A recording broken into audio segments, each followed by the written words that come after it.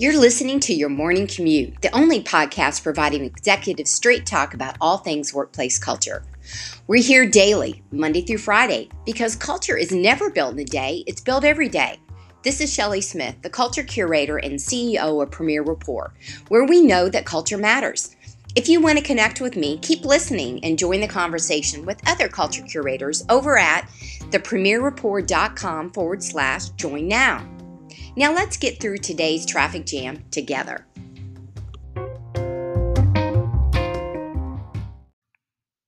Today on the morning commute, let's talk priorities. We haven't talked about those for a while, but I've had some conversations with many of you one-to-one recently where the moving targets or perceivable moving targets and the to-do lists are getting confused with the bigger project goals and overarching priorities. So today, if you've not done this, literally within the last week or two with your team, I encourage you, number one, to look at your priorities.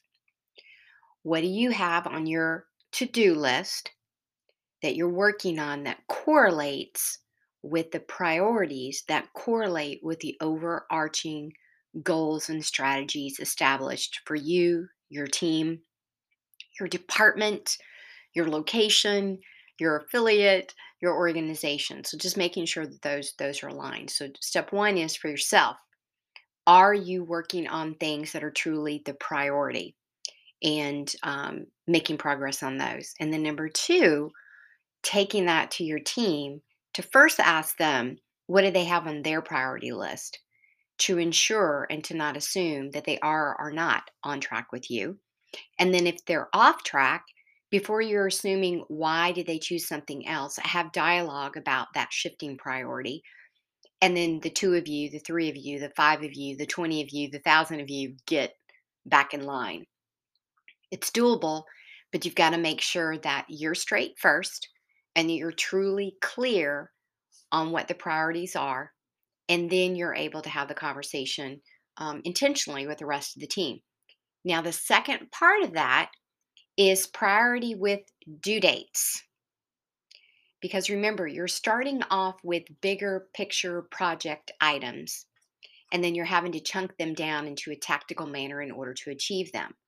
But if you don't have a due date, whether it is a non-negotiable date or whether it's a possible flex moving target date, then how are you breaking things down into consumable parts for yourself and for your team? And how are you actually holding yourself and others accountable?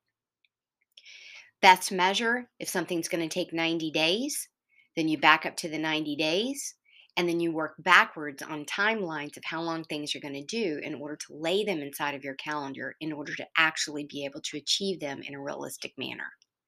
The other day, I had a conversation with a client who had, they were moving some clients into another CRM system, and they were given 5 days by their immediate manager in order to complete the task.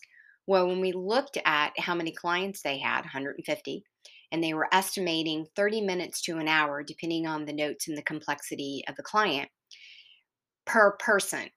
Again, a half hour to an hour per person, per client, times 150.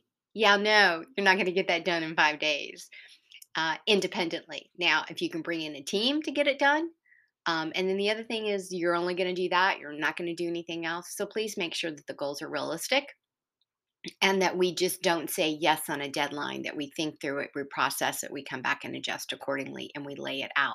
You've got to look at the capacity inside of your schedule first. Those core elements that eat up your 40, 50, 60-hour work week, you've got to put those into your calendar first and foremost because those become your non-negotiables. And then you see, what do I have left over for capacity? And then you layer in those projects, those tactical items, those meetings where you have left over, which allows you to remain on point, on task, feeling accomplished.